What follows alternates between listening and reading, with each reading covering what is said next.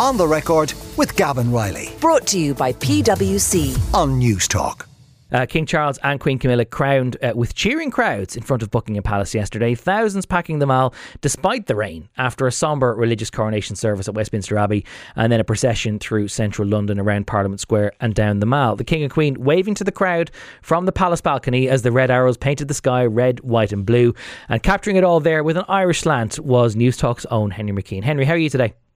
Oh, Galvin, I'm feeling a little bit tired, but it really was an historic day. It was very wet. The rain would not stop. To be honest, my shoes are still a little bit wet.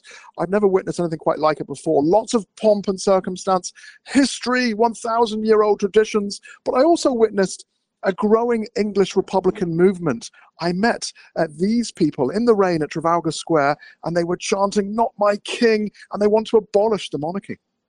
£250 million spent on this stupid coronation, and they can't even pay the nurses who are using food banks. I believe in a republic. I've believed in a republic nearly all my life since I was a teenager.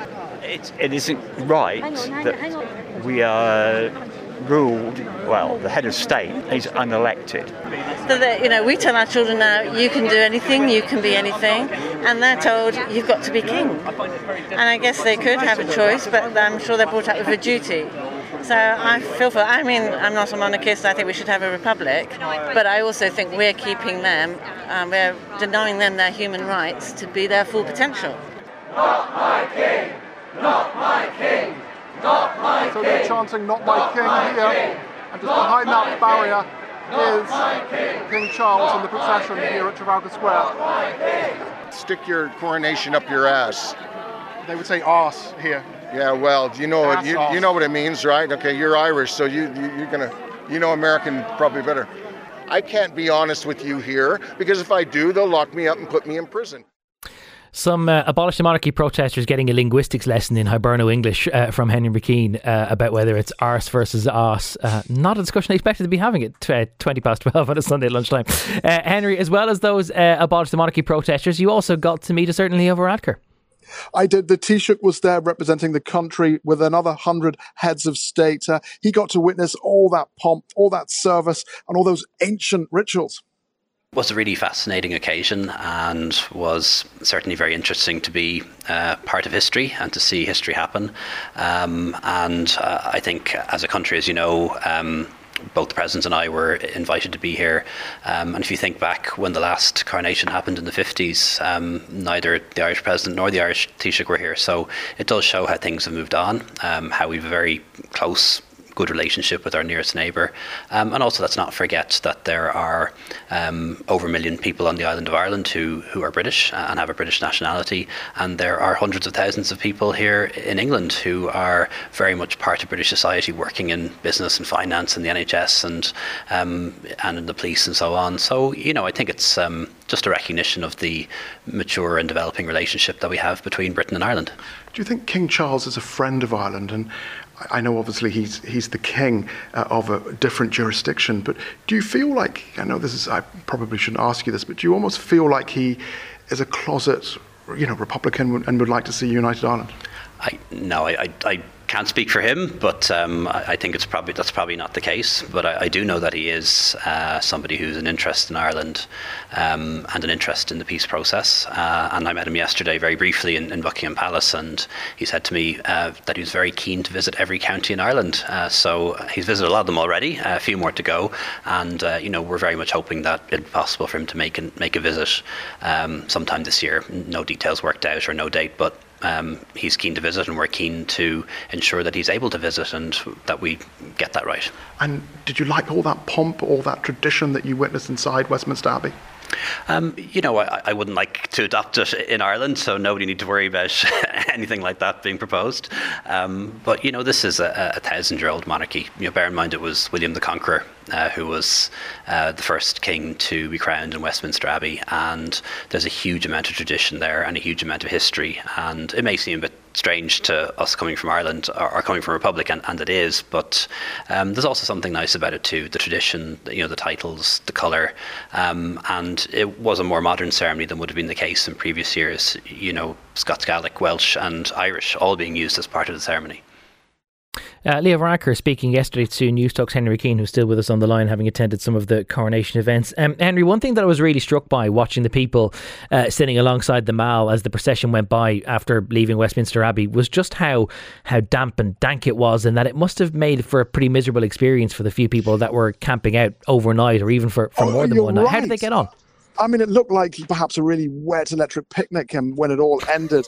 And there was, toilet facilities were quite basic.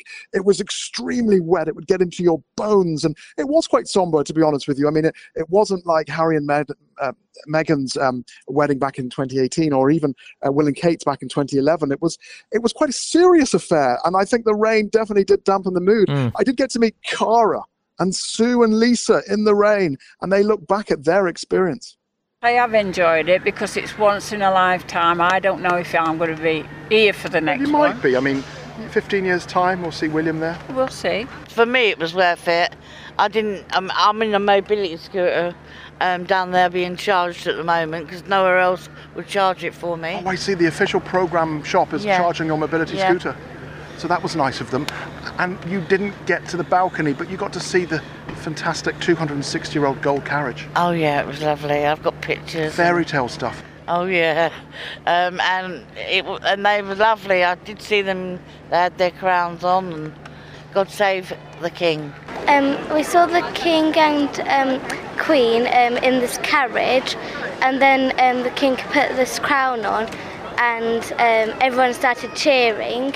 And then he went to Buckingham Palace. When he was in the church, he was singing. Did you like the singing?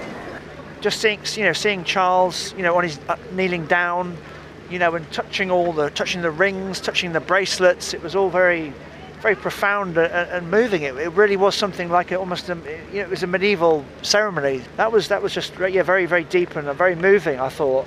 And then the actual ceremony afterwards was so spectacular, with all the cannons being pulled past and the soldiers, such great music and such a thrill seeing the royal family, seeing William and Kate and their kids in the car just a few metres away.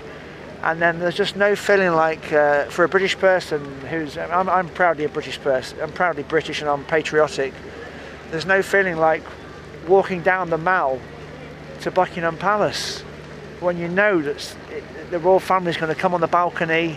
We were hoping there'd be a fly past. It's just such a thrill. And, 3 cheers for the King. Some of the people who were camping out on the Mall talking to Henry, still keeping their spirits high despite the pretty crummy weather. One thing I didn't realise actually until yesterday is that the Mall is deliberately kind of paved red with that kind of red stone because it's meant to evoke a red carpet going up to the palace, which makes an awful lot of sense. Henry, another Irishman who witnessed the coronation and was in the Abbey is someone who's had his own fair share of red carpets in the last 11 and a half years that he's been head of state. Michael D. Higgins, what did he have to tell you? Yeah, obviously the Irish president was representing the country. He talks about many things, actually. He talks about the environment. He talks about his relationship with Charles and Charles's relationship with Ireland. In the meetings I had with him and with his mother, the late Queen Elizabeth II, what strikes you immediately is how well informed they are on the detailed history, including, and the point that you raise, including, for example, at the Buckingham Conference, remember that his ancestor, when he's opening the Parliament in Northern Ireland, is suggesting that this, he hopes, is a temporary measure, that the people of Ireland on an all-island basis will be able to live together and solve their difficulties. Now, that might have been very idealistic given what were really deep sectarian divisions as well as any other issues in relation to Northern Ireland. But he is well informed. I also think as well, in the conversations I had with Her Majesty Queen Elizabeth II, was the way she would stay on often. At the end of conversations, she always said about how that the peace must be sustained. They were very anxious, if you like, to keep in the conversation those who were kind of leaving it, or those who had not yet been included. I would say too, very very straightforwardly. I had conversations with Prince Charles before he gave what was a generous speech in Mullaghmore, dealing with the Mountbatten murder, really, which is what it was. But I think that equally in relation to matters that had gone unpunished in Northern Ireland, for example, in relation to Derry, he was very anxious to say something that would, in fact, he was mentioned to me how he acknowledged what the families had been put through. So you have a person who has a good sense of history, is well informed, and I think his instincts are very, very, very good. And there are times, I have to say, when I've said I've met him altogether 9 times since 2014, and there are times when his views and the views of his mother are in advance of some of the political views. Michael D. Higgins speaking to Henry McKean yesterday. Some interesting words from our head of state about his new neighbour as far as that regards. Henry, you also got to speak to Michelle O'Neill, a First Minister in waiting north of the border. Yeah, a huge reconciliation from Sinn Féin. Michelle O'Neill actually going to this coronation, and this is what she had to say, because a big step for them and a big step for her.